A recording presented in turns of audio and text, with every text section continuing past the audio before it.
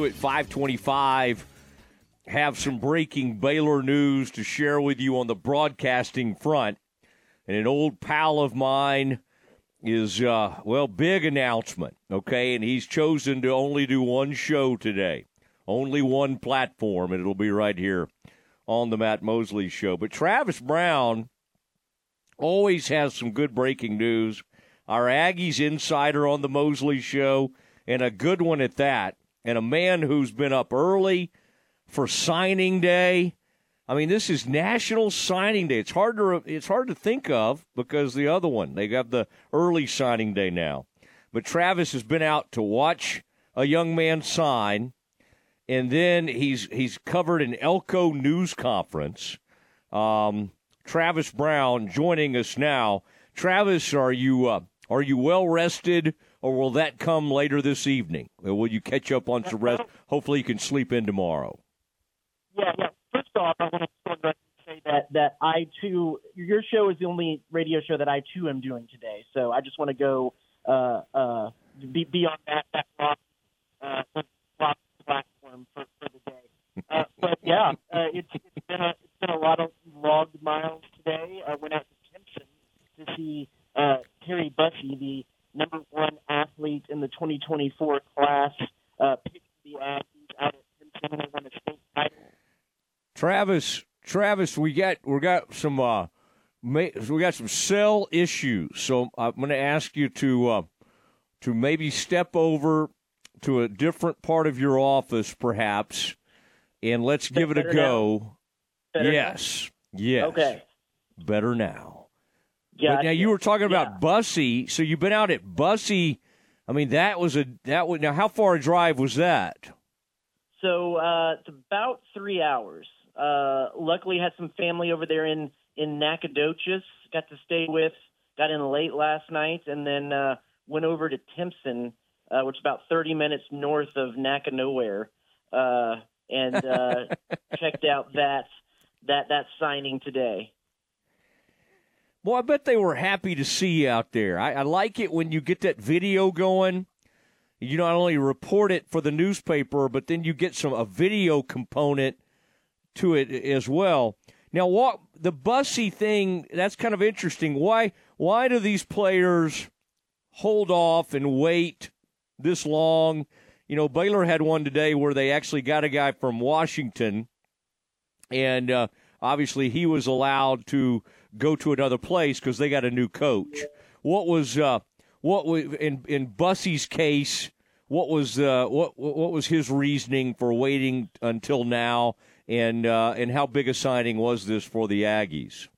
Yeah, so he first committed to the Aggies in September of 2023, of course, under Jimbo Fisher. And when that staff was relieved of their duties, he decided that he wanted to take a little extra time to get to know Mike Elko and his new staff. And in the meantime, LSU and Georgia kind of made a final push and got a little bit of his attention late there in the recruiting cycle, went on visits to all three. But ultimately it was he stayed with his commitment. And that was kind of a weird one, too, because usually you see in these recruiting cycles, recruiting stories, a kid will commit and then he'll decommit before he kind of reassesses his whole situation. Bussey, technically, for all that it really matters or doesn't matter, stayed committed to the Aggies, though he didn't sign on early signing period, and then ultimately went with his quote-unquote commitment here on actual National Signing Day. But with the way that the calendar's all set up now, if you don't sign in that early signing period, it's almost like you kind of decommit, because usually that allows for some other teams to make a pitch or make a push there. And it's a big get. Not only is it another 5-star for the Aggies to come in, he's going to play defensive back mostly, but as a high school quarterback, he is in a kick returner. He's going to factor into the special teams game, the kick return game, and Elko said that they're even going to try to have a few wrinkles, few special situations where they'll put him out on offense and get the ball in his hands for some plays to be a playmaker on the offensive side of the ball. So not maybe a true two-way like a Travis Hunter, but he'll see both sides of the ball. Man, I'm glad you made that trip. I mean, that shows commitment right there. I think I would have been tempted to watch that on the Facebook stream, which the high school put out there, and I would have been tempted to stay right there in my house there in Bryan College Station. But good for you being on the scene for that. Our own Travis Brown from the Eagle, covering these Aggies. Now, the Slim Reaper himself, the wide receiver, 4-star wide receiver from Missouri City, Ashton Bethel Roman. The Bears got in on him. The Bears were interested, very interested. Others were interested as well. And you might have heard the Bears are back to growling around again. They're not like hat in hand, hey, appreciate you considering us. No, they're closing a few deals. They got some NIL money. They're ready to play ball. But Ashton Bethel Roman does end up signing with the Aggies. How big of a get is that? And what was kind of Elko and everybody else's excitement level about that signing?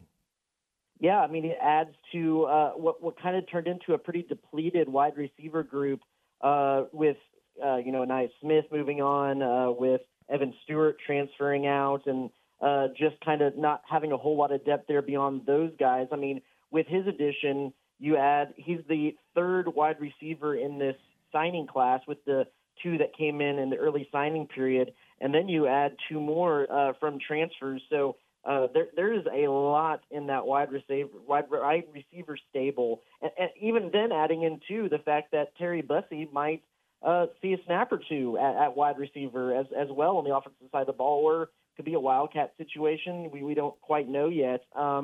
So there is more than enough talent to go around on the outside of the offense for the Aggies heading in, to the point where it's going to be interesting to see how they're going to get the ball around to all of these guys. And they're pretty high on the scholarship number right now, with the idea that probably they'll see some guys exit out after spring ball. So that's kind of that new reality too, is that you're going to see teams going into spring practice with well more than the 85 scholarships they tend to usually have to kind of combat for potential attrition that might happen in that second transfer window. How do you like that Elko block tee look he's going with? The Adidas, the Texas Aggies, the block tee. I mean, it's we know the one that's in between the A and the M, but it's an interesting look he's got going. Do the Aggies love that block tee, and does that seem to be a direction Elko? I kind of like those old 80s things like Emery Billard. I don't know if Jackie ever wore a cap. Jackie was like a sport coat. I mean, he was a different guy. He was not a ball cap wearer, but the Akers at Texas, Emery Billard, who obviously had connections to Texas, they love that cap with the block tee that sat up real high on the head. Yeah, I'm a big fan of the kind of dry fit, long sleeve hooded T-shirts. I got my Rangers World Series championship shirt in that style. So I always sport and appreciate that kind of a fashion statement. I don't know about the block tee, but here's something that with the old Southwest Conference ties and rivalries, just kind of subtly in answering one of the questions. I don't even remember what it exactly was about. Oh, it was about high school coaches. It was about his tour to visit the high school coaches. He mentioned how that Texas A&M was the flagship university of the state and that they wanted to reach out to coaches. Just kind of subtly drop that in there. Let that simmer a little bit. And I'm sure Twitter reacted accordingly from, others around the state. So that was always fun when you get a little bit of a little zinger in there that no one's expecting. I like that. I like a good zinger. And talking to Travis Brown about these Aggies, I like to say Aggies. I like to try to capture Dave South's old voice. These Aggies. It was something like that. Do you ever see Dave around? I mean, He's still around, isn't he? Somewhere like what is Dave ever around campus? He was on our prognosticator panel this year, picking games. Okay. So I believe he was, if I'm not mistaken. Okay. Yeah. But no, he keeps a pretty low profile these days. You still catch him on a like an HVAC company's commercial maybe on during local news. But other than that, I have not seen Mr. South around. But I know he's around and hanging out. I gave him a hard time. I didn't always love the way he did it, but the sound was his own. The sound, oh, yeah. He just had a sound that nobody else had, and the way he presented it, and a lot of times he wouldn't say the other team's name. He would just say them or we or us, and that drove people nuts. But I would say he's one of those guys that even the Aggies probably complained about at times, but we love our own. And so I think he was beloved. Now, what about this other guy? I hadn't heard you mention him from, what did he come out of Tennessee somewhere? This Robert Bordone, or Borden, as the case may be. What do we know about him? Seems like was he an offensive lineman or what? Yeah, they went. The portal has proven to not necessarily always be the best place to get the offensive lineman. That seems to still stand with the fact that you want to bring in your own guys and develop. So they kind of went heavy on that. He'll be the fourth offensive lineman they'll bring in as a part of this class, with an offensive line that was the biggest weakness of the whole group last year. Just was really historically bad at pass blocking, and so bringing in a whole group of guys here that they're going to train up from, you would think from the get-go. The transfer portal always is the great equalizer there, but they also did bring in three offensive linemen out of the transfer portal. That was one of those positions of need that they just needed to build depth in, and he's definitely a big part of that. All right. I'm seeing stuff about the Aggies that have them projected as a big bounce-back team. And they look at all these things. You see Bill Conley do it on ESPN, that SP Plus stuff on ESPN.com. And it is interesting to look at returning production. And I would have thought a ton of people left, but there is some production coming back. So seems like Elko and the Aggie faithful can be pretty excited. I even there was something about Elko. What was he talking about today? I was looking at your stuff, and something about the GM came up or something like that. But this is I think the Aggies are headed in the right direction, and I think everybody in Aggieland is just excited to have a different direction and a different personality and a different type person, a different guy in there. And I think you and I have talked about that. By the way, are the Aggies doing anything on the basketball front? Buzz is a historically good closer. Now, occasionally he waits too late to make a nice run, and then he has to write one of those essays where he gets mad at the NCAA tournament and all that stuff. Aggies, last time I looked, we're kind of hovering at about 500 in conference play. Is this a team that could play its way into the tournament? What are you thinking about this Aggies basketball right now? Yeah, so because they had such a veteran team, he kind of scheduled backwards for them what he has at least any time he's been at A&M, and they just front-loaded the heck out of the schedule with quad one games. So they already have they after that Kentucky win, they had 4 quad one wins. They played 8 quad one games, and so that's kind of been able to mask a little bit of some conference struggles that they've had, losing to LSU and then losing to Ole Miss. They have Missouri tonight, which is undefeated has not won a game in conference play so far. So you would think this would be a nice little move on and get on to the next one kind of game. But it's also a team that like every game they play comes down to one possession. I think it's 7 of the last 8 games have been either tied or a one-possession game with 4 minutes to play in the game. So they like to make everything interesting. And I think Buzz said it's taken years off his life, which, they do like a good heart attack game at the end.